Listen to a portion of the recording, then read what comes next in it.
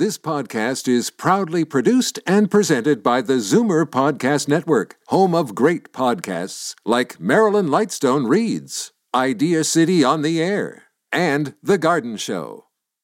You're listening to an exclusive podcast of The Conspiracy Show with Richard Serrett. Heard every Sunday night from 11 p.m. to 1 a.m. on Zoomer Radio, the new AM 740. You're listening to an exclusive podcast of The Conspiracy Show with Richard Serrett. Heard every Sunday night from 11 p.m. to 1 a.m. on Zoomer Radio, the new AM 740. And welcome to the Audio Imaginarium. This is indeed The Conspiracy Show. My name is Richard Serrett. Congratulations, you have found us. And it is great to be with you, hanging out with you all, truly the highlight of my week. So come on in, grab a stool by the fire, and you are among friends. We are coming to you live from our flagship station, Zoomer Radio, in the Liberty Village neighborhood of Toronto, Canada, AM 740 and 96.7 FM. I've mentioned this before. I just find it so amazing, serendipitous, if you will, given the things that we talk about on the program, that we are broadcasting out of Toronto, but obviously, what we talk about has to do with maintaining personal freedoms and liberties and so forth. And here we are, broadcasting from the Liberty Village neighborhood of Toronto, and we're right here on Jefferson Avenue to boot. I know my American friends will appreciate that. KRIS Milligan is a publisher of some very dangerous books, and he's also a long-time JFK assassination researcher. In fact, every year, KRIS puts on an Oswald Conference, Lee Harvey Oswald, and he's standing by and will join us momentarily to talk about the JFK assassination. Specifically, I think we'll sort of drill down on Oswald's time spent in New Orleans in the months before the murder of President Kennedy, the summer of 1963. Looking forward to that. Ian Robertson is here, twisting the dials and knobs, our rockabilly friend. I'm thinking Ian might be, in fact, the reincarnation of Eddie Cochran. What do you think? He's nodding approvingly. Not many 20-somethings that even know Eddie Cochran, but he's... You get James Dean as well? I can see that for sure. You're an old soul, to be sure. Albert Vinzel is here. Albert and I have posted our usual assortment of tantalizing tidbits in the slide carousel at strangeplanet.ca. That's the new website, strangeplanet.ca. It's really just a landing page, a platform, if you will, a deep space platform. Just go to the radio page once you're there. So again, strangeplanet.ca. And then there's a radio page, and click on The Conspiracy Show. And there you will find, in the slide carousel at the top, a remarkable expose published by the London Daily Mail about a mob hitman who says he was the man on the grassy knoll who killed JFK, and he's actually serving time in an Illinois state prison. James Files is his name, and he insists he did it. He claims in the documentary, I Killed JFK, he was the man who killed President Kennedy. He was moved from a high-security jail to a less secure one in Illinois, and he is preparing for his release next spring, after 36 years behind bars. And James File says he was standing on the grassy knoll in Dallas, Texas, November 22nd, and fired the fatal head wound that killed Kennedy. And he also claims Lee Harvey Oswald never fired a single shot, and that his boss, Charles Chucky Nicoletti, was in the book depository. Further, he claims the CIA turned against Kennedy after the Bay of Pigs invasion and plotted with the mafia to kill the president. I actually interviewed James Files' wife, maybe 8 years ago, I'm thinking it might have been, maybe a little less, a little longer. That'll be interesting when James Files gets released, if, in fact, he gets released. That's just one of the many stories you'll find up at the website strangeplanet.ca. And while you're there at strangeplanet.ca, You may want to register as a member, gain access to the member-only areas, which includes the audio archives. And you can go back and listen to past shows. I think you can go back as far as the summer of 2012. All right, to the main entree we go. We are fast approaching the 52nd anniversary of the assassination of the 35th President of the United States. And we are joined by a gentleman who, it's been a while since he's been with us. KRIS MILLEGAN is the organizer of an Annual Oswald Conference. We'll find out more about that. And he is the publisher of, I think their list of books has gone over, it's up around 70 volumes now in print. TrineDay Books. And he's also the editor. This is, anyone who listens to this program and similar programs really needs to have this book on in their library, on their nightstand, Fleshing Out Skull and Bones, Investigations into America's Most Powerful Secret Society. KRIS is also a musician. After first working in 1999 with author investigative reporter Daniel Hopsiger in producing Barry and the Boys, the CIA, the Mob, and America's Secret History, KRIS started TrineDay in 2000 as a vehicle to get suppressed books wider circulation. And as I mentioned, it has now grown to over 70 volumes in print and has succeeded in achieving a wider distribution for suppressed works.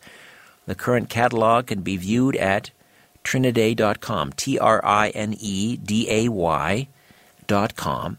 He's also edited and, as I mentioned, author of Fleshing Out Skull and Bones, a prolific songwriter, and the annual conference that is produced by KRIS MILLEGAN and TrineDay Books, Lorian Fenton, and Conscious Community Events, David Denton, and the JFK Historical Group also participate in that, and also Judith Very Baker, who was a mistress of Lee Harvey Oswald, has been on this program. She's going to host the third annual JFK Assassination Conference in Dallas, November 20, 21, 22, 2.5 days of presentations, and KRIS will be a part of that. KRIS MILLEGAN, welcome to the Conspiracy Show. It's been a very long time since you've been with me. My fault entirely. How are you? Well, thank you very kindly. I'm doing fine, sir. And thank you for having me on. All right. First of all, because it's been a while since you've been on, those not familiar with you, hopefully they're familiar with the book, which you edited, Fleshing Out Skull and Bones. But let's just dial it back to a conversation you had with your late father in the 1960s. Your father was with the Office of Strategic Services, the forerunner of the CIA. He had a conversation with you one evening, or maybe it was over the course of several evenings, I'm not sure. But tell us what he dropped on you, kind of a bomb, I'm guessing. Well, yes, and he had gone into the CIA also, and it was 1969, and he took me aside along with he had a professor from Vanderbilt with him, and he looked at me and he said, the Vietnam War is about drugs. There's these secret societies. And then he said, and communism's all a sham. These same secret societies are behind it all. It's all a big game. And at that time, I thought my dad was nuts. And a little light bulb came on my head, and I thought he was having the drug talk with me. It was late 60s. I was growing my hair long. And so I thought he was going to, tell me to stop smoking pot. So I straightened up and was getting ready for him to do that, but he just continued telling me all about his intelligence career from when he was an 18-year-old kid. And then they told me that he said that there was Vietnam. They were playing out a loose scenario in Vietnam. And then he started talking about propaganda and psychological warfare. And it became very apparent that I had no idea of what he was talking about. It's interesting you're on the program with me tonight, KRIS. A couple of weeks ago I had E. Howard Hunt's son, St. John Hunt, on the program, and he sort of got a similar talk. This was his father's sort of deathbed confession. And he kind of set him straight. Have you had any communication with St. John Hunt? Yes, and actually we met each other as musicians first, and we had talked, and I knew about him, and I says, "Now wait a minute, you're E. Howard Hunt's kid. Your book should be coming out from New York." And finally, when that didn't happen, I finally said okay to St. John, because I've printed one of his books, and then we just recently published another one of his about his mother's. Oh, Dorothy, that you published that. Okay, yes. my apologies. I should have known that. Yes. Well, and it's very interesting. We've had some talks about how, it's very strange growing up in a household of a spy, spook, because they don't talk about their work at the dinner table. Matter of fact, they might even have to lie at the dinner table. Right. So it's a very interesting upbringing. Well, did your father ever talk to you about Kennedy? Not really. He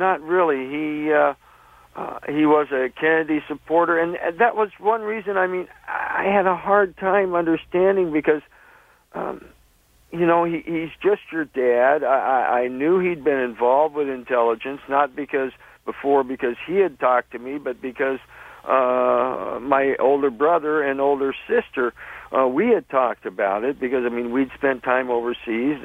I was born in D.C. and raised in Fairfax, and we had talked about it, but it hadn't been talked about. So it was I didn't know. Why should I believe him? He was just, I didn't think that he knew anything about all this stuff. Mm-hmm. But then after he died, and when I got to go through his papers, I see that he did, and I am studying him more now, working on a book on him, and I come to find that he was working in psychological warfare in World War II. And that is the most significant part, because one thing that he started to do was he started to talk to me about these things that, telling me that they're playing out a lose scenario in a war. How do you get your head around something like that? What does that mean, a loose scenario? A lose. In other words, they're playing the war to lose. Oh, to lose. Okay, to lose. Right. And, I had a hard time as a kid, as it was, trying to, wait a minute, war, you kill people, and there's rules. Right. All right, listen, Chris, we're going to take a quick time out. When we come back, we'll talk about Kennedy, and we'll talk about the Oswald Conference coming up, and also Oswald's days in New Orleans, which is a very interesting chapter leading up to November of 63. KRIS Milligan is the organizer of the Annual Oswald Conference, and he'll also be at a very important JFK conference in Dallas, November 20, 21, 22. And much more awaits right here on the very one and only Conspiracy Show. My name is Richard Serrett. Please hang out with us. And welcome back. Great pleasure to have KRIS Milligan with us, editor of Fleshing Out Skull and Bones, Investigations into America's Most Powerful Secret Society. His father was with the Office of Strategic Services in the Second World War. Bureau chief, was it South Asia, your father's posting, Chris?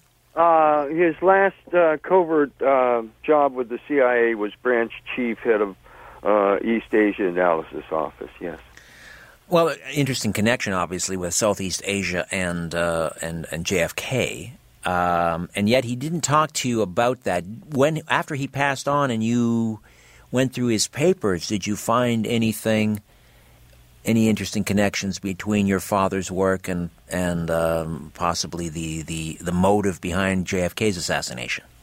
Well, one of the things that I found out, and he had spoken to me a little bit about, was a meeting that he'd had in 1956 with a gentleman by the name of Ed Lansdale in Vietnam, which was one of the main but this is for him leaving the CIA. And they were having a picnic, but they told the world they were having a battle. And when I looked at my how I found out a lot about it, I asked my mother how big Chiang Mai, Thailand was. And she had been with my father in 1956 in this trip where he'd been to Vietnam and Thailand. And she says, oh, the biggest thing in town was a church. She had a picture of it. And then my mother made an aside. She said, and that's when she stopped believing everything she read in the newspapers. And this kind of picked up my ears because my mother had been a very good CIA wife. I'd ask her questions, and she'd say, oh, she didn't know anything. And so I asked my mother, what did you mean? And she said, well, they'd been in Vietnam, and then they'd gone over to Thailand, to Bangkok, and then to Chiang Mai. And she said there had been a story in the newspapers about this big battle in Vietnam, right where they had been, but she said there had been no battle. They'd been having a picnic. And so I look at her picture book, and I look at Chiang Mai and the church, and I turn it back a few pages, and there's my dad sitting out talking to Colonel Lansdale, and then there's this beautiful picture of my mother. I ended up showing it to my other siblings, and it ended up being one of the main pictures in her memorial because she's just vivacious in it. And the caption to the picture off to the side, and you can see in this picture, you can see Lansdale, and he's sitting down, and they're having a picnic, and there's these other people in camos and berets walking around. And it says Eudora, because that's my mother's name, it says Eudora out from Saigon with Colonel Lansdale and North Vietnamese military leaders. North Vietnam. I mean, Lansdale was chief of CIA's Saigon military mission. He was there to prop up Diem, right? Right, but a lot of that had all been manipulated. And this had been right after Lansdale had taken over the Golden Triangle from French intelligence. The French had left in 1954 after Dien Bien Phu, however you say that. Yeah, but they didn't leave the Golden Triangle. They stayed there, French intelligence, along with some Corsican mafia folks. And Lansdale had asked them to leave, and they said, well, no. And there's a book, actually by Gerald Posner, The Triad, that talks about this and says that this is one of the very few shooting wars between Western intelligence agencies. Basically, Lansdale went and got his own Corsican, Lucian Conan, and went up and took it over. This was a turf war for the heroin. Right. And, you see, one of the things, the other thing that, big thing that my father told me, he said they're out to opiate your whole generation. And so you have a picnic, you tell the world you're having a battle. Well, why do you do that? And if you look at the historical record, Ed Lansdale did fake battles in the Philippines, and a gentleman, Fletcher Prouty, Colonel Fletcher Prouty, says that he did fake battles in Vietnam. But you and that's the Mr. X character in Oliver Stone's JFK, Fletcher Prouty. Right, and so he. You harden the sides, because then the people in the villages, they've got to, okay, who you for? And so it hardens the sides, and pretty soon you have, American boys and girls going to hell for 1 year, and some Canadian boys and girls. Yes. And, they're going there for 1 year. After 1 year, they get to go home to their friends. Well, gosh, some of those boys and girls get addicted to the heroin that's being proffered to them by about anybody who's 12 years old and up. And it's, what does sadly, what does a junkie do? A junkie sells junk. And so it, quote unquote, contaminates the population in a widespread area starting in the early 60s. And it's part and parcel of the psychological warfare that the Kennedy hit was. Did your father ever talk to you, and I do want to move on to Oswald here in a moment, but did your father ever talk to you about the role of Air America in getting the heroin out of the Golden Triangle? And also, and this is one of the most distasteful aspects of the whole war, and there are many, but the idea or the theory, the rumor that heroin was being smuggled out of Vietnam in the caskets containing dead U.S. servicemen. It's not a rumor, and it was actually stuffed into cadavers. And I did a lot of research, and it's just amazing. And when you look at the numbers, officially they say that there's a 1 million to 1.2 million junkies in the United States. I personally think there's a few more. And if you just pencil that out as far as numbers, that's a ton a day. So it's a lot of activity goes around, and this is one of the activities that then also creates huge, big slush funds that allows these forces from out of the shadows to affect our daily life and our children's future. All right, KRIS Milligan is with us, fleshing out Skull and Bones. Let's talk, because here we are, 52nd anniversary of the JFK assassination, and first of all, tell us about the Oswald Conference. Where and when? Well, it happened in New Orleans in October. And we're going to have another one there last year. And actually, they started up there in Toronto because Judith Vary Baker, in her book, Me and Lee, when it first came out, she'd already had so many accidents and so many death threats that she'd moved to Europe. When her book came out, she wouldn't come to the United States. And finally, when the soft cover of it came, I says, well, what about Toronto? Would you come to Toronto, to conspiracy culture there? And I says, Judy, when's it's going to come out? September, October? What is there a good date? And she says, well, Oswald's birthday is in October. And so we celebrated Oswald's birthday there at Conspiracy Culture and brought her to speak.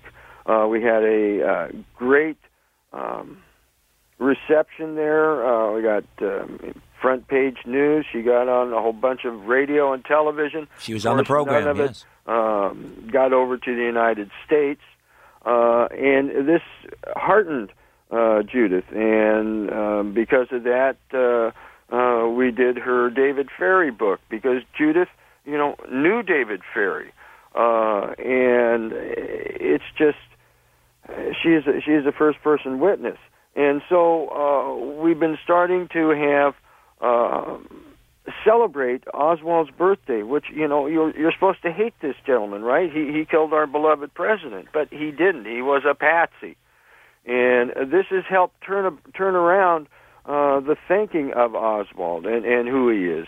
And Judith has been very much responsible with her first-person witness. And then we're doing a Dallas conference because there are people that will not allow Judith to speak at, quote-unquote, their conferences. And generally at their conferences, they don't like people to talk about LBJ's involvement. So we're looking to have, some honest discussion, and we've really, the conference in New Orleans was fantastic. We had Joan Mellon there, Jim Mars, Judith Vary Baker, Ed Haslam, Roger Stone, St. John Hunt, Ed Tatro, other people doing some just amazing research. And, if you look at the JFK, there's a lot of quote-unquote contentious, and there's a lot of things that people don't agree on. And but there are two things that really we pretty much do agree on, at least the people that think that Oswald didn't do it, is that Oswald, didn't do it. He was an intelligence operative, and he was a patsy. And the other thing is that it was a coup d'etat. And those people are still in control today. And, we need...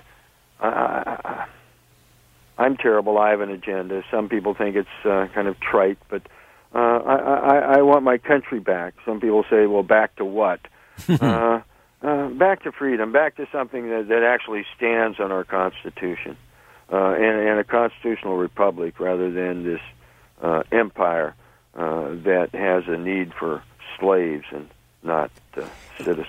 We're coming up on a break here, but let's get the conversation rolling, and we'll continue after the break. And let's talk about Oswald in New Orleans. I mean, this ridiculous scenario of him handing out pamphlets for his Committee of One, Fair Play for Cuba, didn't recruit a single individual to the cause, gets in fisticuffs with a number of anti-Castro Cuban exiles, gets paraded before the media, talking about his pro-Castro views. What was that really all about? Well, it was about a couple of things. The main two things being creating his legend, giving him some pro-Castro bona fides, and then they would hand out these Fair Play for Cuba pamphlets, and there would be people there watching, and if the people actually kept them and didn't just throw them away, they would follow them, and if there were sometimes Latino people, they would then get them arrested and get them deported, because they were, searching for people that were sympathizers. So there was two different main uses for that action.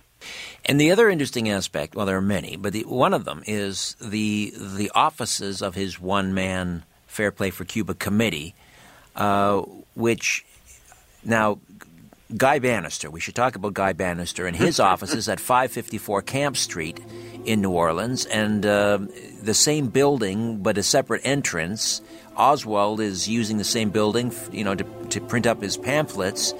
And there's some discussion whether he and Bannister, ever met in the same building. The fact that they were both housed in the same building. We'll talk about that.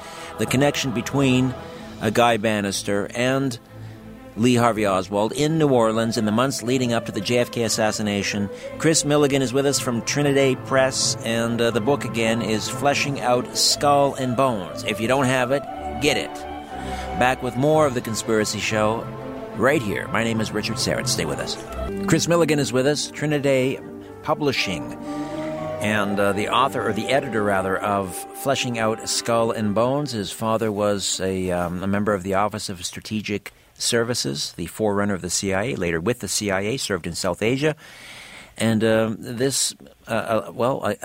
conversation back in the late 1960s with KRIS and his father led KRIS on this lifelong journey into investigating not only the JFK assassination, but, just, I guess, the way the world really works. And we were talking about Oswald in New Orleans, July 1963. We mentioned the connection with Guy Bannister, who, of course, Garrison, the New Orleans district attorney, mentioned Bannister as being involved in the assassination of Kennedy. And it is interesting, Bannister, former FBI agent, was actually present at the killing of John Dillinger, caught the attention of J. Edgar Hoover, and I believe headed up the FBI in Butte, Montana, but was a virulent anti-communist. And he was stationed at 531 Lafayette in New Orleans, and Oswald's Fair Play for Cuba was at 554 Camp, but those two streets met, and so it was the same building, different entrances, and there's some discussion as to whether Oswald and Bannister supposedly would be on opposite sides, obviously, but whether they were working together. And Bannister's secretary, it was Delphine Roberts, I think her name was. She maintains that Oswald did meet with Bannister. What are your thoughts on Bannister and Oswald and a possible connection, Chris?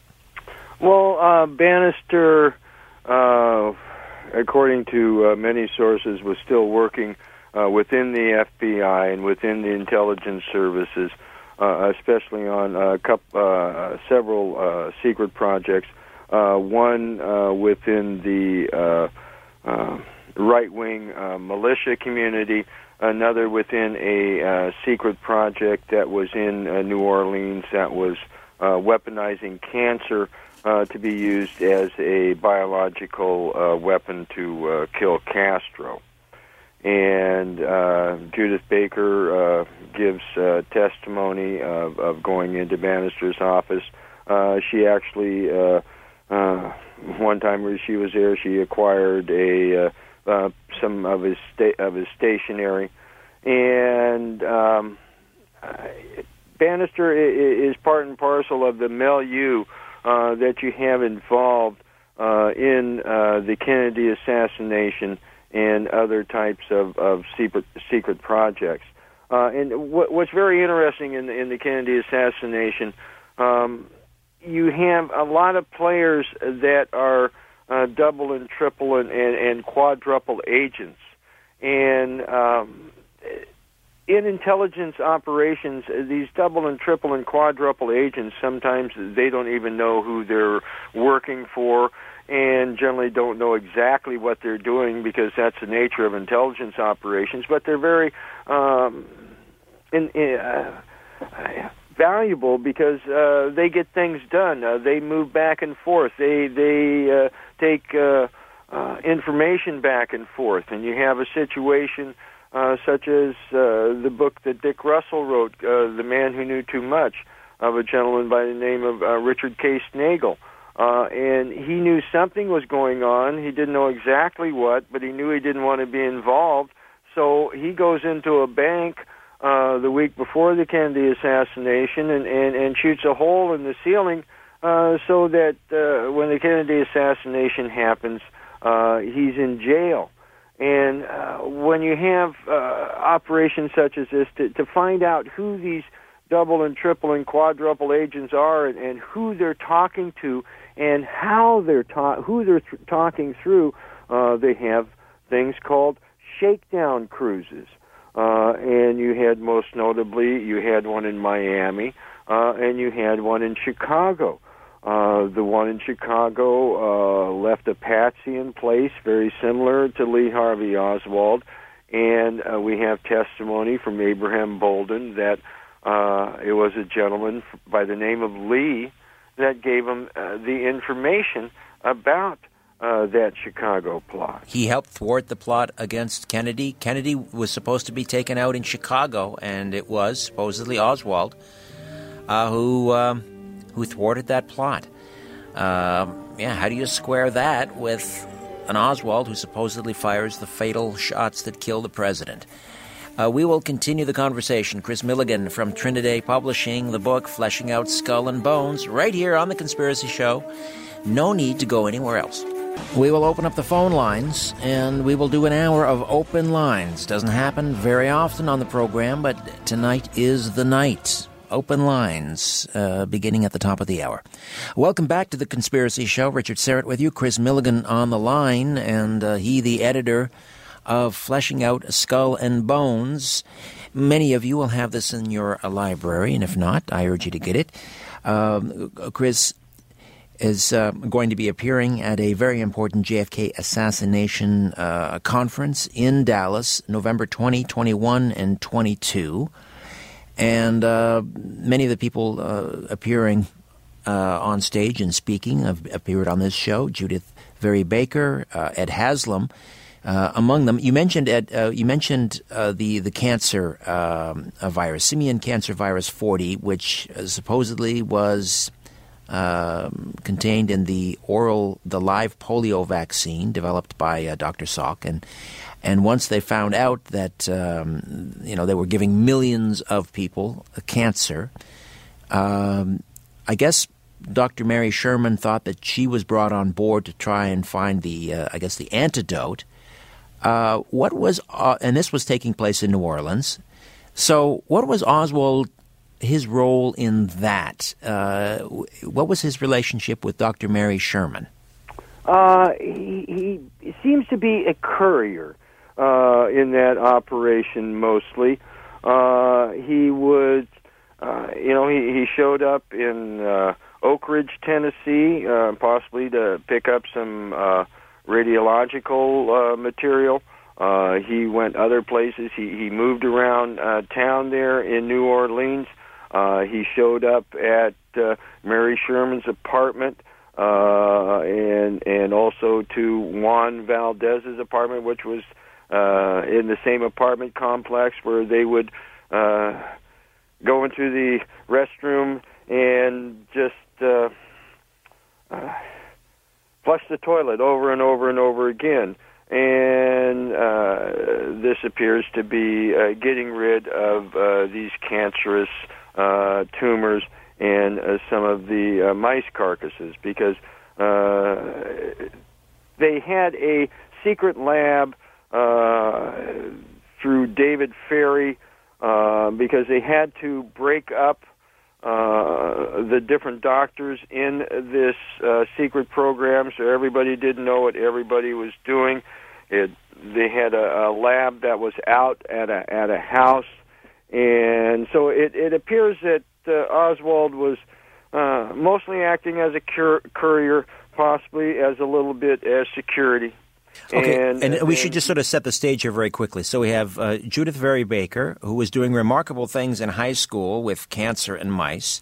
We had Dr. Mary Sherman, who I guess sort of thought that she was brought on board to try and find an antidote for the simian cancer virus that was contained in the polio vaccine. But at the same time, I guess she learned that and perhaps Judy as well, that they were really weaponizing this virus and that it was going to be used against Castro. Is that right? Have I?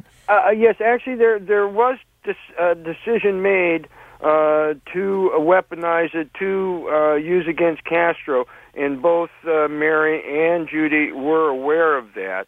And where Judy got herself in trouble was when she found out that they were using it on a prisoner, and they were not telling the prisoner that he was getting a cancer virus, and also that the prisoners were not already had a life-threatening cancer in them and were just healthy people. And when she complained that they were killing healthy people, she was then thrown off the program, and that pretty much saved her life, because her name changed from her maiden name to her married name, and she was away from New Orleans, because most everybody else involved in that experiment that we know of and is known of publicly is dead, and most of them murdered. Well, and certainly Dr. Mary Sherman, one of them, met a grisly end.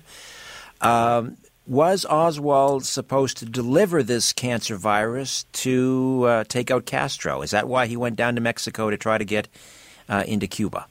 That's what the testimony is of Judith Very Baker, which is the first-person testimony. And he wasn't going to take it to Cuba himself, but he was going to hand it off to somebody that was going to take it on to Cuba.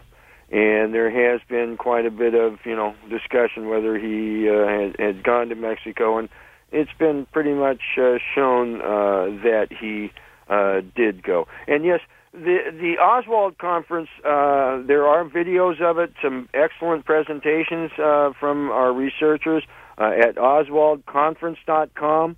And then the upcoming conference is a very simple JFK conference.com. And people can check it out and see the speakers. We're also going to have Peter Dale Scott, and also going to have a very interesting presentation by Fernando Ferrara, who was a reporter on the ground when RFK was assassinated, because the day the conference starts, 11/20, is actually Robert Kennedy's birthday. And he did a lot of research about the girl with the polka dot dress. Ah, yes. Who officially still doesn't exist, but he begs to differ. Yes, she's the one that presented Sirhan with the big carafe of coffee and perhaps containing Rohypnol. We don't know what was in that coffee, but and that was all she wrote for poor Sirhan, who continues to languish in a prison.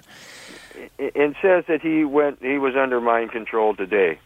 Sirhan says that today. Yes, it's a wild world, and again, it goes back to a psychological warfare, and goes back to what my father, these secret societies, how these secret societies control the world. There's a leviathan of 3 levels, and each level has 3 parts. Top level is mining, metal, and money, and they hold that real tight. Next is a very active thing, use the theater of war a lot. It's drugs, guns, and oil, which also includes allopathic medicine. And they use all the funds from that to buy up all the other industries. And then where this Leviathan meets the road is media and movies / music, and they have to control that. And then quote-unquote magic, the ability to hoodwink us, and their preponderance in using mass trauma to scare the heck out of us and put us into shock. And that's what the JFK assassination at its core was. It's the occult ritual of the killing of the king. And for my money, your crew is Hoover and LBJ, and they're low men on the totem pole. They're so blackmailable. You have them in your pocket. Then you have Alan Dulles, and he's a lawyer. And who's he's a lawyer for? Well, the Bush family. There was George H.W. Bush and Nelson Rockefeller. You had Hoover writing a letter the day after the assassination that mentions George Bush of the CIA, and he's covering his fanny there, and because the shock that the country went into, and we've never been the same country since. The percentage of the population that believes in its government, believes in what America is about, drastically changed. You have, and Judith Very Baker have a huge task in trying to sort of rehabilitate, I guess, the image of Lee Harvey Oswald. Although, the polls suggest that if he was involved, he certainly didn't act alone, and the Joint Committee on Assassinations in was that 1978 suggested also there was also a conspiracy. Here, we just have a few minutes remaining, but let me throw this out at you. And this speaks, I guess, to Judith Very Baker's relationship with Lee Harvey Oswald. And the question is, because it has been speculated widely, that the Oswald that came back from Russia was not the Oswald, that went to Russia and so forth, that there were doubles, that there were maybe numerous Lee Harvey Oswalds. Is it possible that Judith Very Baker met one Oswald, but it wasn't the Oswald? What do you think of that? What do you think of the whole Oswald double theory? I don't know. I do know that there was something within the CIA called the Oswald Project, and they were talking to that about when he was in Russia. A lot of what is presented as evidence can be shown to be playing with photographs. And I'm sure that there were imposters that were used to play Oswald at times. But whether there's these two big, long narratives of a Lee Harvey and a Harvey Lee, that a lot has been shown to me to be spacious. All right. So I don't really believe that. It's shown to me by quite a few different people coming from different angles. But I do believe that Oswald was used as an intelligence legend, and he was a patsy. Now, and I do believe that that was a true Lee Harvey Oswald that was born in New Orleans at Judith Ferry Baker. All right. Now, Judy's insistent that Oswald was a fan of Kennedy, which is kind of interesting because, obviously much of the intelligence apparatus in the United States at the time, people in the OSS, E. Howard Hunt certainly had no love for Kennedy. He wasn't alone in that. Let's face it, people were lining up to take a shot at the president. This sacrificial lamb sort of wandered into this national security state, and so I just find it interesting. Oswald was anti-Castro, and yet we had Kennedy. Some said he was trying to appease Castro. Why would Oswald have been a fan of John F. Kennedy? Well, the Warren Commission, the anti-Castro was just part of a legend. And the Warren Commission even showed that that Oswald was a fan of Kennedy. They couldn't use that as a motive that he hated Kennedy. Again,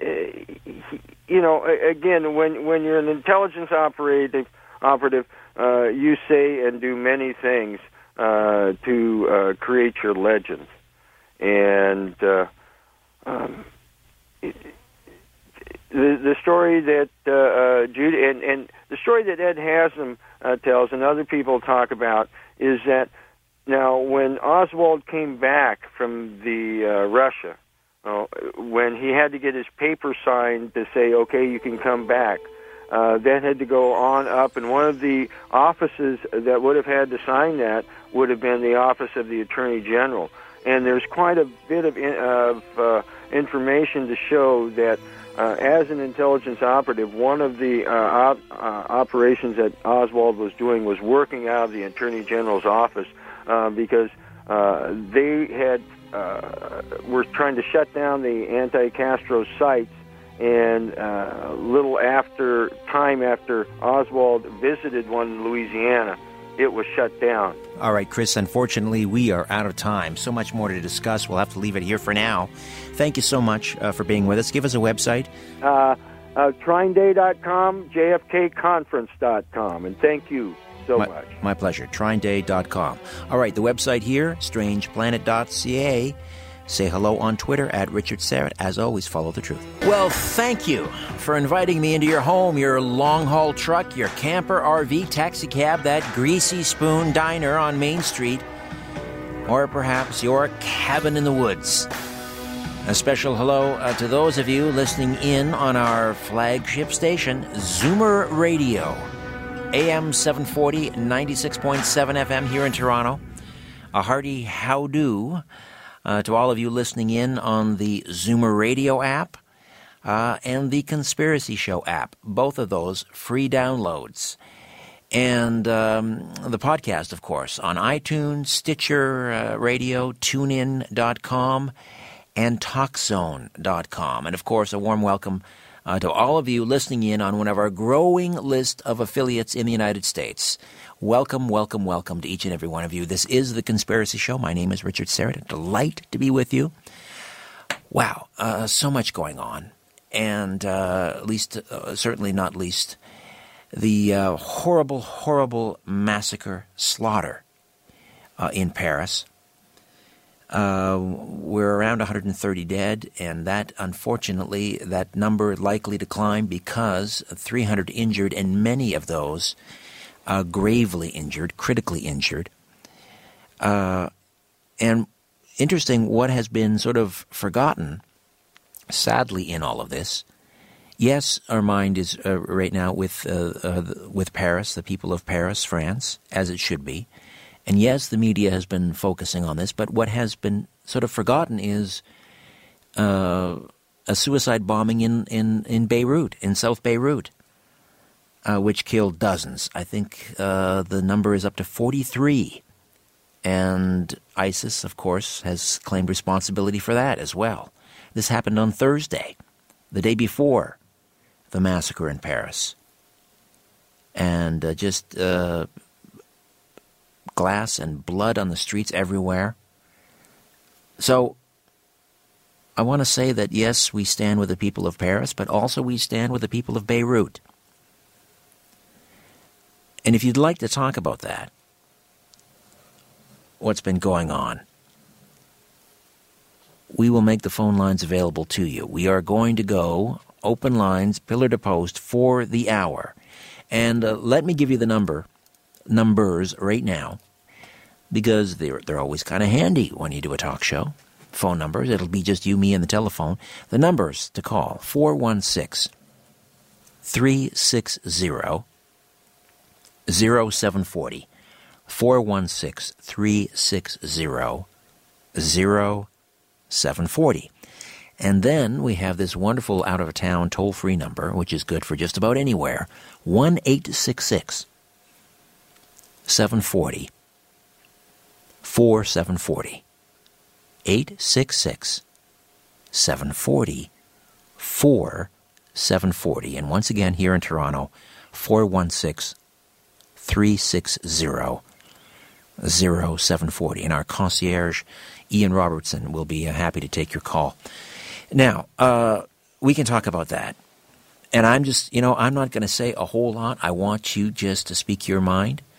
And I will offer a comment here or there where appropriate. But now is a time really just to let you say your piece, because these events are so fresh and so raw. The other thing, of course, we can talk about, and we can talk about just about anything, keeping in mind this is a program that discusses conspiracies, the paranormal. But recently we talked with KRIS Milligan from TrineDay Publications, and he is the editor of it's a seminal work, really, fleshing out Skull and Bones. And he was on to talk about the JFK assassination, and here we are, fast approaching the 52nd anniversary, so if there's some aspect of that you want to talk about, we certainly can. But I thought what we could do right now, while we are waiting for the phone lines to light up, and they will, and they are, I can see them now, let me bring in Albert Vinzel, my trusty story producer. And we don't hear from Albert very often. We try to work him in when we can. And he's a hard-working young man, and it's always great when we can bring him on and dip into the mailbag as we do from time to time. Albert, how are you? Great. Thanks, Richard. Let me ask you to dip into the mailbag quickly. We have, I understand, someone actually sent a letter, or they emailed. It's email, but we printed it out. All right. They must have been listening to the Resonance show, but I'll just read it straight from the top. Richard, if UFOs exist, why don't their occupants land at high noon on the grounds of Parliament in Ottawa, at the CN Tower in Toronto, Times Square in New York, or Hart Plaza in Detroit, and state their peaceful intentions? Why do they always seem to appear at night in remote areas to people who have difficulty verifying their claims? I've been in the newspaper business for 42 years, and I have dealt consistently in hard information. Thus far, I remain unconvinced. Call me a skeptic. As far as I know, there has been only one person not of this world, and they crucified him. Always enjoy the program. Jim from Port Huron, Michigan. All right. Well, Jim, excellent letter, excellent question, and I agree wholeheartedly. That's always the big question. Why don't they land on the White House lawn? If in fact they have our best interests in mind, why don't they announce their presence to the world? And you mentioned that you wondered if Jim was listening to a recent program. Was it last week? We had Dr. Lana Marconi on, and she's a documentary filmmaker. Her film is called The Resonance. And in that film, she features some pretty prominent ufologists, Dr. Stanton Friedman, the Honorable Paul Hellyer, our very own Victor Vigiani, Patty Greer, Grant Cameron from presidentialufos.com, many, many more. And she actually mentioned in that interview that she gets that question, and I don't want to be unkind. She thinks that's a really dumb question, basically, because, she approaches the whole UFO phenomenon from an entirely, it's a fairly common perspective. It's the prevailing perspective, I think, in the UFO community, and that is that when we are talking about ETs, we are talking about some spiritually evolved being that is here,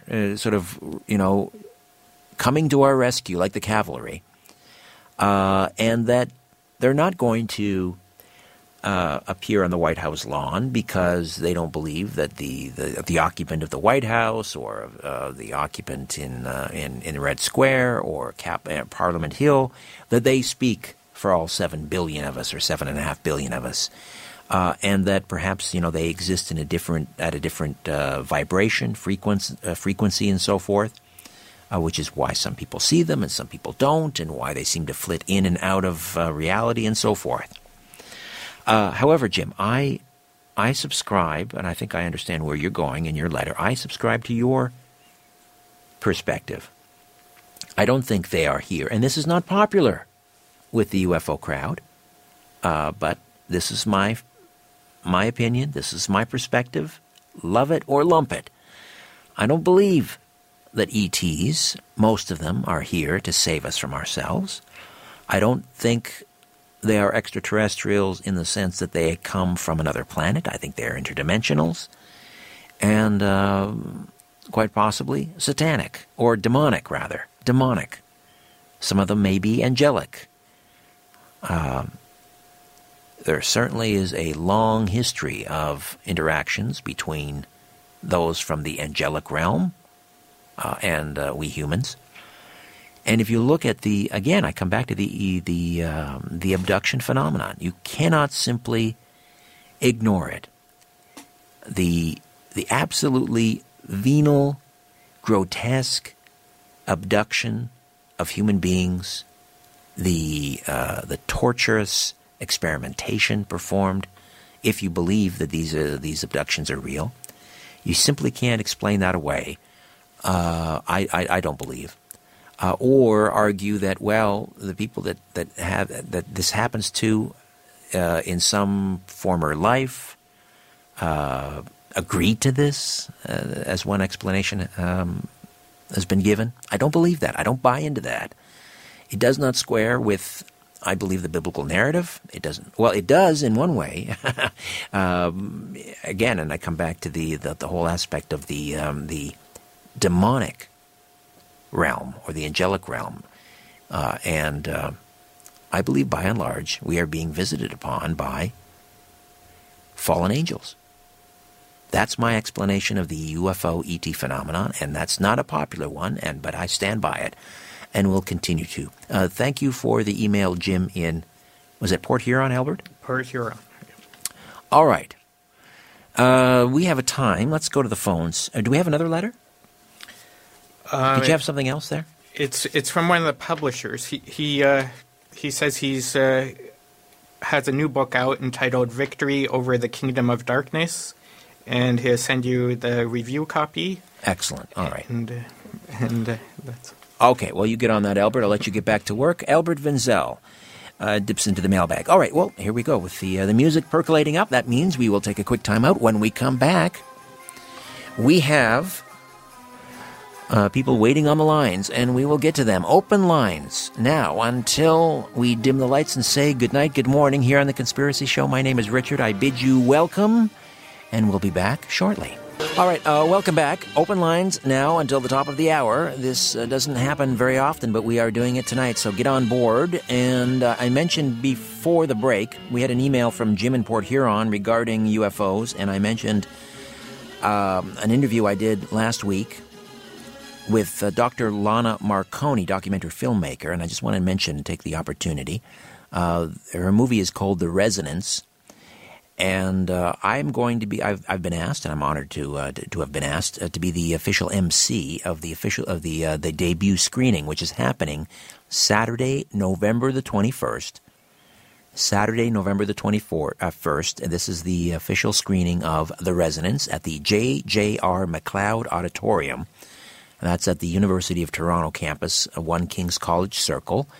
And tickets are $25 per person. It includes the premiere screening of the movie, plus a live Q&A with, there's really quite an impressive lineup of speakers, which include the Honorable Paul Hellyer, Victor Viggiani, Patty Greer, many, many others. I think there's about 14 people that are featured in the film that will be up on stage, and then after the screening, I'm going to be sort of facilitating a Q&A as well. And just go to drlana.com, DR and then Lana, Lana.com, drlana.com. And again, the film is The Resonance, and a real who's who of ufologists will be there. And as I said, listen, I don't necessarily subscribe to sort of the main thread or theme of the film about, how we need to prepare ourselves for communion with E.T. and how this is going to be a positive outcome and so forth. I see it in an entirely different light. But that's all right. All right, let's go to the phones. Larry is in Toronto. Larry, good evening, good morning. Welcome to The Conspiracy Show. How are you? How are you? Very well. I understand that you're writing a biography about Lee Harvey Oswald. Is that true? Well, I've been working on it for quite a while. Been researching it quite a while, and during the course of my research, I've spoken and tracked down different people. If I can get you to speak into the phone, you're sounding very far away, Larry. Oh, there we are. Excellent. Now you're with us. Yes, much better. Okay. Have you interviewed Marina? Yes. I've spoken to her on a number of occasions, a couple of times. Hello? Yes, listening. Oh. Yes. Also, I spoke to Robert Oswald, Lee's brother, Right. 4 times, and that's a very interesting story with him. But generally speaking, over the years, I've contacted different people in the assassination community, such as the late Jack White of Fort Worth. Jack White, as you know, he's done some of the specialists on the backyard photographs. Right. And a recent study at a 3D study, I think it was out of Dartmouth University, has confirmed that those photographs with Oswald with the murder weapon, so-called murder weapon, at least the Mannlicher Carcano, and communist literature, has been long suggested that those photos were doctored and it was someone else's head placed on Oswald's body. Those photographs are legitimate according to this study. Now that's really doesn't prove or disprove anything in terms of Oswald's involvement. Where are you coming at this, Larry? What is your research leading you in terms of Oswald's involvement? Well, I'm taking a tack. I'm looking at it. Most people try to fit Oswald into their own personal scenario as far as whether the mafia did it, the CIA did it. You know what I'm saying? Sure. No, everybody has an opinion. I think the mafia did it, so I'm going to try to put them in there, and other people CIA or whatever the case may be. My take on it is it's a simple case of him being charged with crime, murder. And I'm looking at it as simply a murder case whereby either he's innocent or he's guilty. I'm not trying to put him in any slot. I'm looking at the evidence to prove him innocent. All right. That's my take. I'll give you an example right now that kind of blew the late Harold Weisberg's mind. If you're familiar, or your listeners are familiar with the assassination story, Lee Oswald, after leaving the book depository at 12:30, he allegedly went home to his home in Oak Cliff. Put on a jacket, got his pistol, then made his way to 10th and Patton, shot Tippett, and then was arrested in the Texas Theater about a half hour later. Right. That's the story. There's only one flaw with it. Every person every single person who was a witness to the Tippit murder said the man was wearing a jacket, like a windbreaker jacket. And sure enough, the police, along the escape route of the guy who killed Tippit, found a jacket put underneath, thrown in their car. Okay? And according to some eyewitness accounts, there was more than one person involved. Right. But the thing is the jacket. Okay. It's the FBI Director J. Edgar Hoover did a study in all of Oswald's clothes, and they were brought, everything he owned was brought to the Warren Commission, shown to Marina, and she went through the clothing. And he owned 2 jackets, okay? And we verified this even from the FBI. He owned 2 jackets. One was a dark blue heavyweight jacket. The other was a light gray, what they called an Eisenhower jacket. So the story is that Oswald, as I said, went home, put on his gray jacket, and shot Tippit a half hour later. There's only one problem. Lee Oswald was a 2-jacket suspect, and we're dealing with a 3-jacket story, because when Oswald left the book depository, he didn't have a jacket to put on. And that's why he was arrested, only wearing a shirt. Right. Why? Because Marina Oswald in her testimony, as well as Wesley Buell Fraser in his testimony, he drove Oswald home to Marina's house on Friday evening, or on Thursday evening, the evening before the assassination. When Oswald arrived Thursday night, he was wearing his gray windbreaker jacket. And a couple of the people at the book depository said he always came to work in that same gray jacket. So he comes home to Irving, to Irving, yes, on Thursday evening, wearing a gray jacket, his one gray jacket. The following morning, Marina said, you know, Lee, it's going to be cold. You better put on your heavyweight jacket. And that's exactly what he did. So he goes back to the book. He goes from Irving back to work in the morning, on Friday morning, in his blue jacket. His gray jacket he wore to Irving the night before. He leaves in his blue jacket to go on Friday morning to the Texas School Book Depository, and now he doesn't have a jacket to put on. Only got 2. Interesting. Understand? Yeah. No, I mean the whole J.D. Tippit thing is very odd. And then there are here's a guy that supposedly kills a police officer, and then instead of fleeing the scene immediately, he deliberately stops and discards 4 rather vital pieces of evidence, and that would be he opens the chamber of his gun, manually ejects the cases, leaves them on the ground. That's kind of a strange thread in this story as well. Both cases were marked that they were automatics, automatic shell casings. Mm-hmm. And Oswald didn't have an automatic gun, so the shell casings that they found at the scene wouldn't have weren't compatible with his gun. He had a cylinder type of gun. Okay, my understanding was, and you're researching this, but my understanding was that they did match the Oswald's rifle, or Oswald's pistol, but they didn't match the bullets in the body. Well, that's a whole contentious issue. Yeah, there are a lot of them, aren't there? There are a lot of them. Yeah, I mean, over the last few years, not real necessarily related to the JFK assassination, but I mean, I've just read stories recently in the last 5-10 years in the Toronto Star where the FBI is accused of fabricating evidence in cases. Maybe you've come across those articles as well. Yeah, no doubt. Well, it wouldn't be the first time the FBI have been accused of manipulating it. Larry, listen, when is this book due to be published?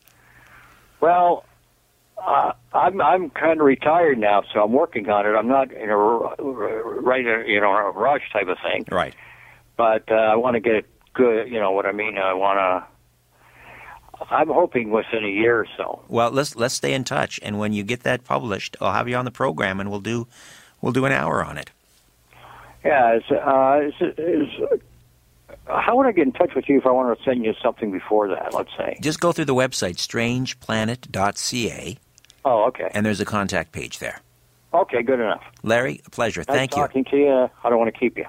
I appreciate the call. All right, we'll look forward to the biography on Lee Harvey Oswald. All right, let's go to Hunter in Brantford, my hometown, the telephone city. Hunter, welcome to the Conspiracy Show. Good morning. Hey, Richard. Just wanted to give you congratulations on your success in the United States, your popularity. I understand a lot of people really enjoy it when you're on the radio down there. Oh, I appreciate that. Thank you, Hunter. Yeah, listen, I'm calling because I heard something, I think it was, I don't know if it was Friday night or Saturday morning, about it came out of the Republican cat fight they're having down there for their leader. Mm-hmm. And they put the blame on what's going on in the world right now on the current Democratic government. And well, that's what opposition parties do, right? They try to hang everything on. That really turned my made my hair stand up on the back of my neck. The next part of what I'm going to say, I'm directing towards the people in the United States, and even though they might say, it's none of our business up here, I'm just calling as a concerned citizen of the world that when they go to the polls, they need to remember who is in power when Iraq was disseminated. It was an illegal war. The UN had determined that it was illegal, and they went ahead and did it anyways. And they left the power vacuum in there that's creating all these problems now. Well, to be fair, you're right. You're absolutely right. The entire first Gulf War, Iraq War, was predicated on a delusion, two of them really. One was that Saddam Hussein had a connection with al-Qaeda because Mohammed Atta, the supposed chief hijacker, had met with Iraqi security officials in Prague in April of 2001. They kept repeating that lie, and that was the link. That was the connecting the dots between Saddam Hussein and al-Qaeda. Well, we know from the police in the Czech Republic, well, it was Czechoslovakia at that time, that meeting never took place. We know from the CIA that meeting never took place, and even after that lie was sort of laid bare, they continued, and I say they, Dick Cheney and others, continued to, that's called repetitive affirmation, right? It's right out of the propaganda handbook. You repeat the lie long enough and people believe it. The second delusion was that Saddam Hussein was building nuclear weapons. And of course, we know that completely fell apart, and the Secretary of State, Colin Powell, was the one that was sort of pressed into service to deliver this lie to the UN General Assembly, or the Security Council, rather. Now, so yeah, you're absolutely right. But to be fair, the front runner in the Republican race for president or for the nomination, Donald Trump, has talked repeatedly how he, in 2004, said it was a bad idea, and he has blamed George Bush. Here's the thing. The current crop of Republicans have very little in common with the Bush. They're running against the Bush dynasty. So I think we have to put that on the record. Well, current popular opinion down there is that it's going to be a Jeb Bush, Hillary, not a chance. Run for the wire, and not a chance. If that does happen, I just want to repeat to the people of the United States, and I'll admit that their fight is our, we're going to reap what they have to fight for, because we don't have any delusions up here that that they. What they do doesn't affect us. It does in so many ways. The whole world depends on the United States and their power. Well, let's not forget, we were involved. We were involved in that Gulf War. We were bombing retreating Iraqi soldiers as they withdrew from Kuwait. That's a sorry chapter in our own history. We are implicated in this, all right? Yeah, I know, but, I'm just talking about the hood ornament on the front of the tank, right? So, I got some other things to talk about. I'm going to let your other people get on, and I'll talk to you again, Richard. I hope you do, Hunter. It was great to hear from you. And say hello to everyone in my hometown, Brantford. Take care, bud. All right, my friend. Okay, do we have time for another call here? No, I'm getting the head shake from young Ian Robertson. We'll get to some more calls, though, when we come back. If you have a line, hold on to it. If you don't, get on board, 416-360-0740, 416-360-0740, in the Greater Toronto Area, toll-free from just about anywhere, and I mean anywhere, 1-866-740-4740. All right, welcome back. The lines are going. If you've got a line, hold on to it. We'll get to you shortly. This is, I have to be honest, I just find this so rich. France, of course, still reeling from this horrible massacre. They are still planning to go ahead with the Global Climate Change Summit in Paris at the end of the month. Our newly minted Prime Minister, Justin.To, of course, has made this a priority. This is interesting. You know, we are, and I say this, obviously, I want to be careful, but, you know, the French president, Hollande, has said this. His country now is at war. And I think we're all headed in that direction.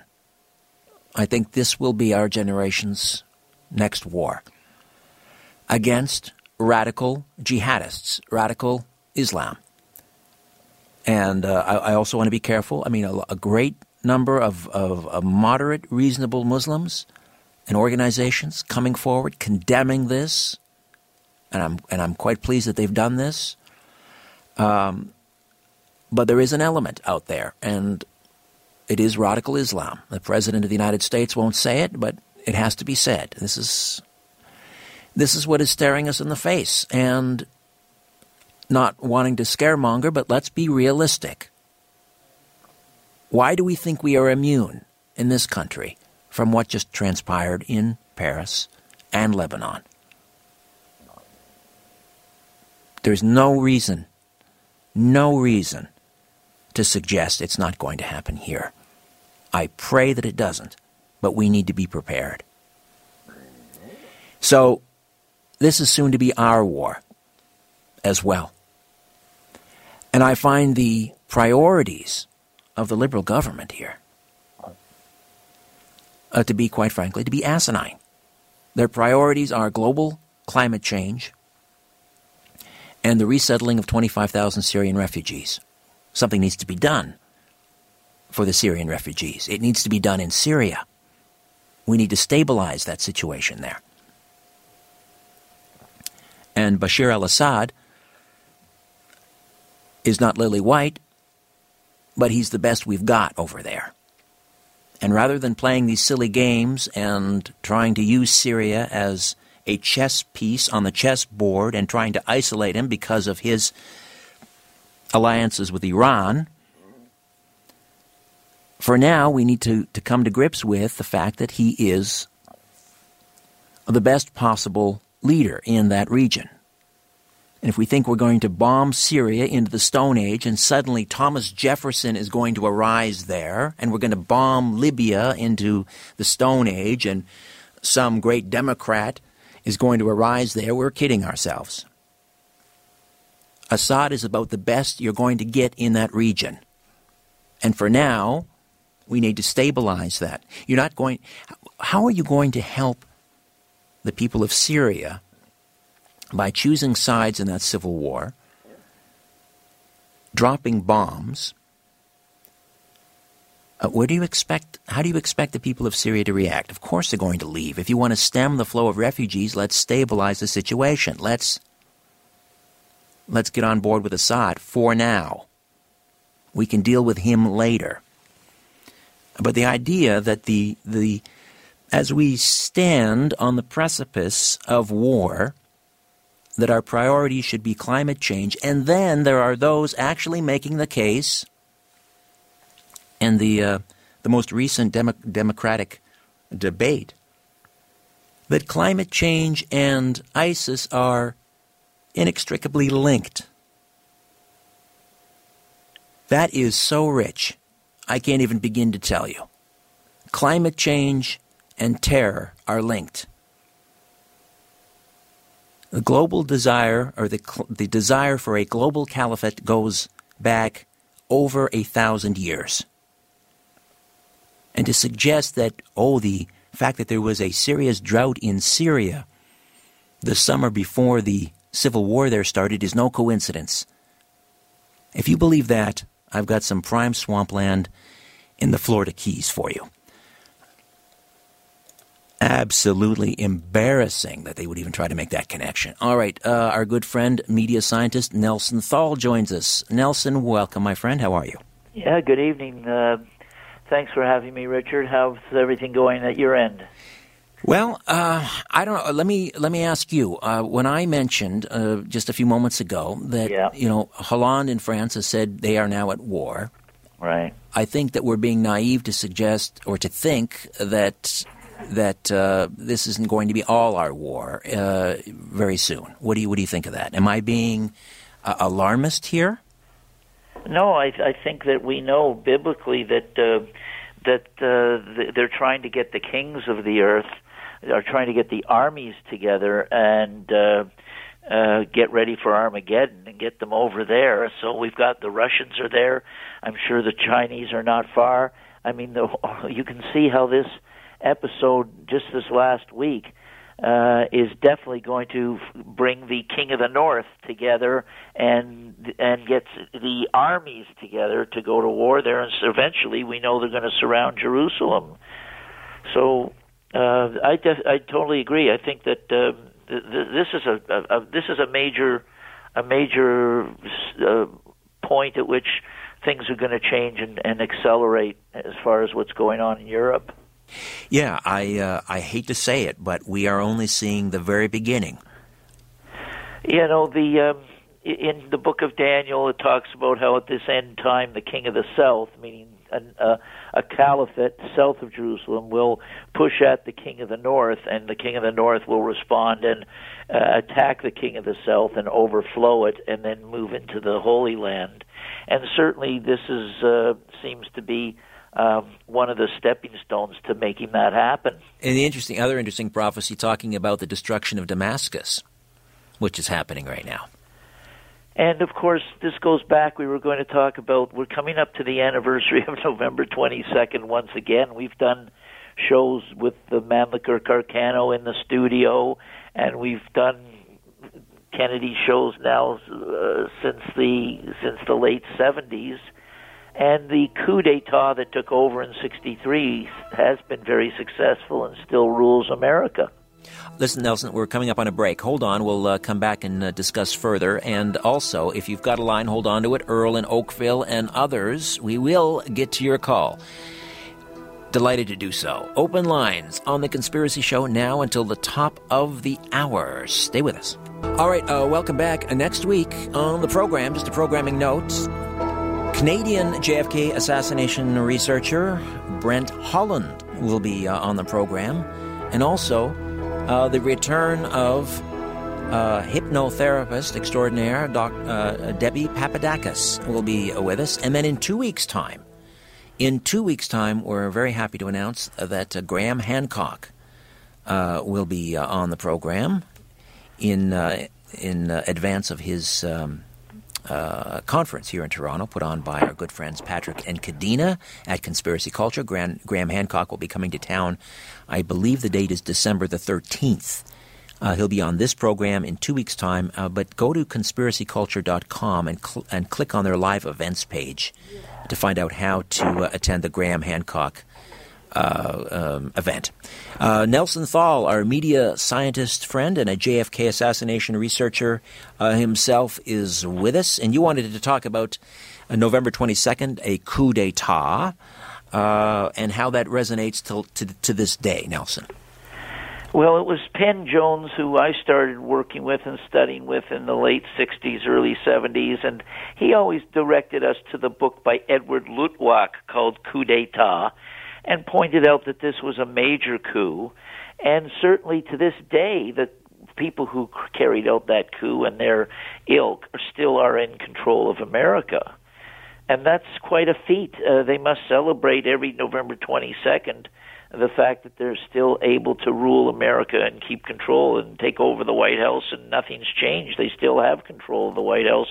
Obama's all CIA. All the different books about him show he was CIA, and of course, CIA was controlled by Reinhard Gehlen and Walter Dornberger, and that's all through the Nazi connection to the JFK assassination written by Mae Brussel. Well, and that national security state was really in place even before Kennedy took office. So he sort of wandered into the lion's den really not knowing, he was, he really sealed his own fate. He had toured Southeast Asia, the developing world, as a young senator, and had, really become a critic of U.S. foreign policy, the use of the CIA as a mercenary force for, the United Fruit Company and so forth in Central America, and overthrowing democratically elected leaders. And here comes this.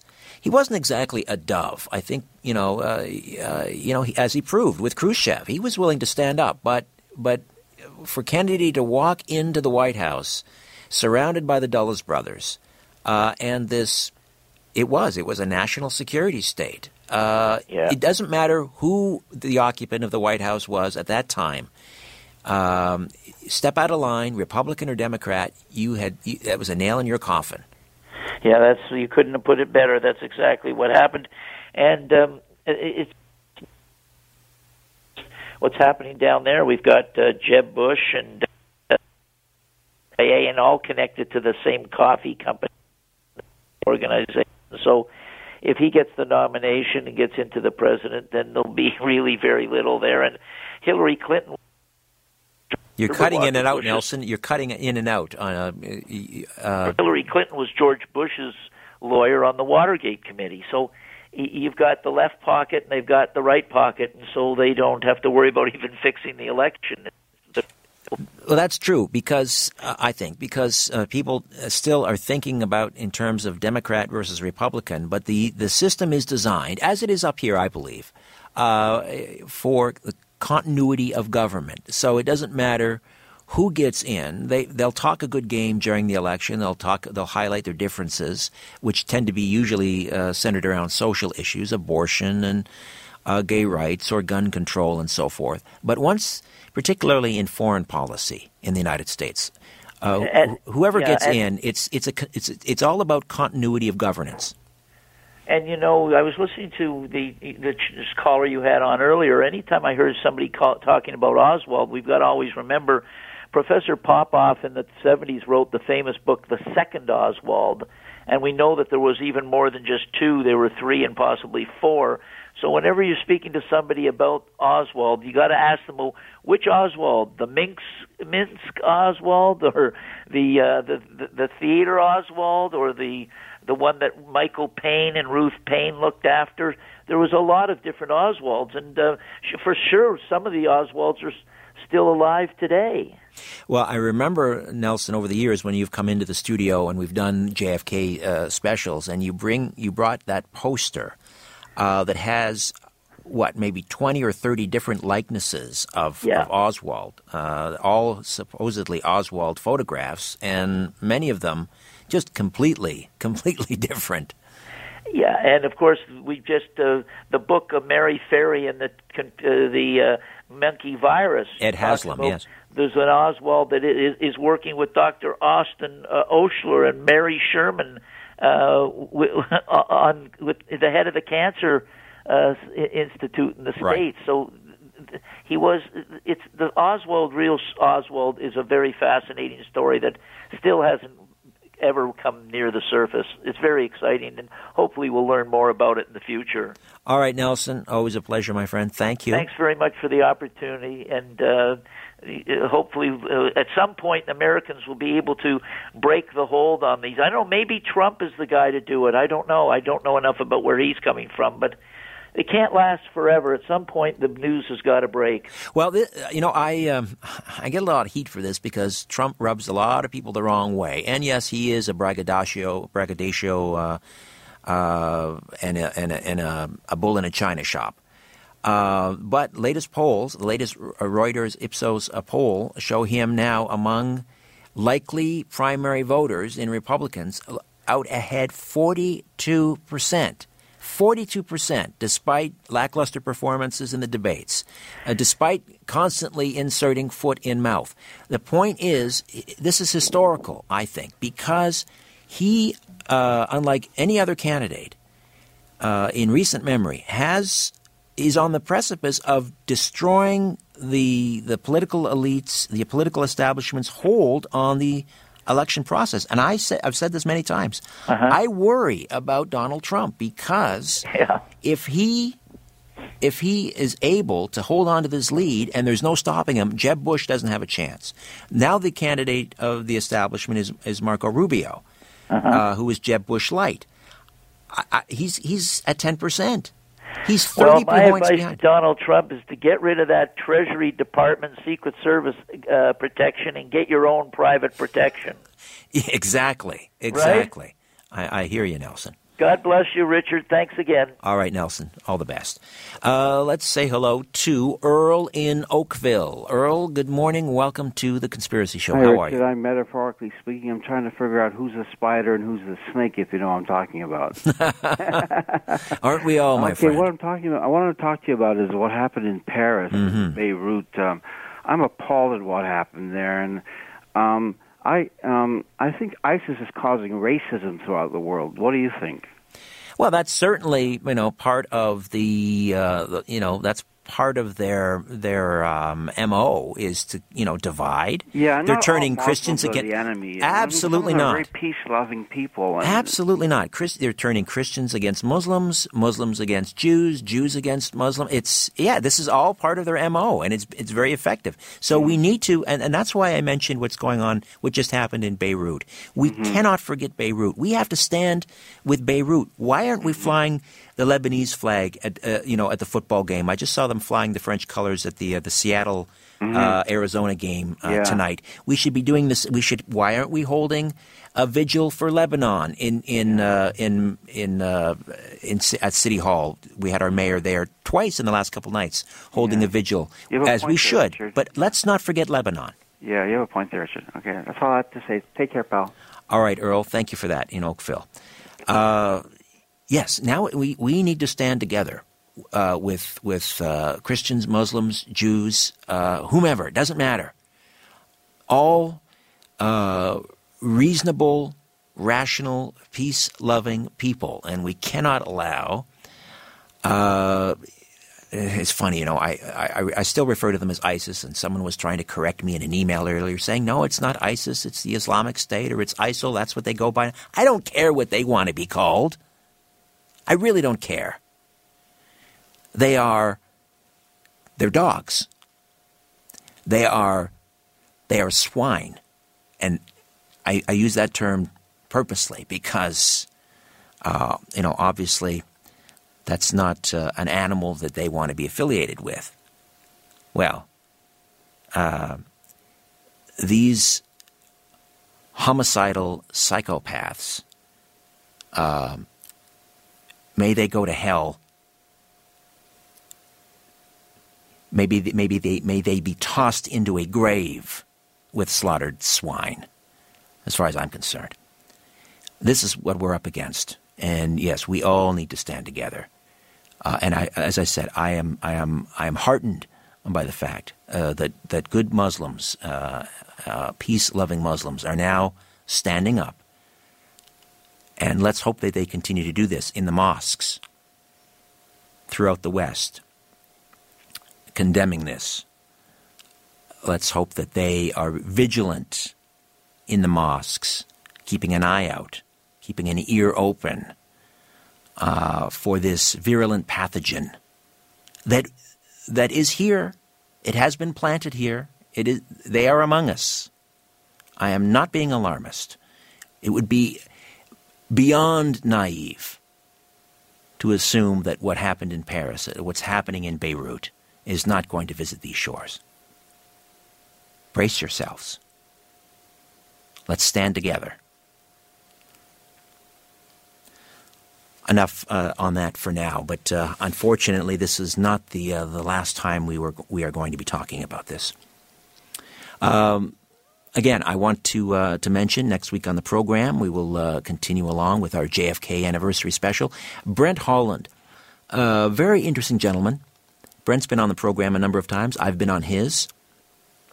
He has a radio program out of Kingston, and if you just Google Brent Holland, you'll find that.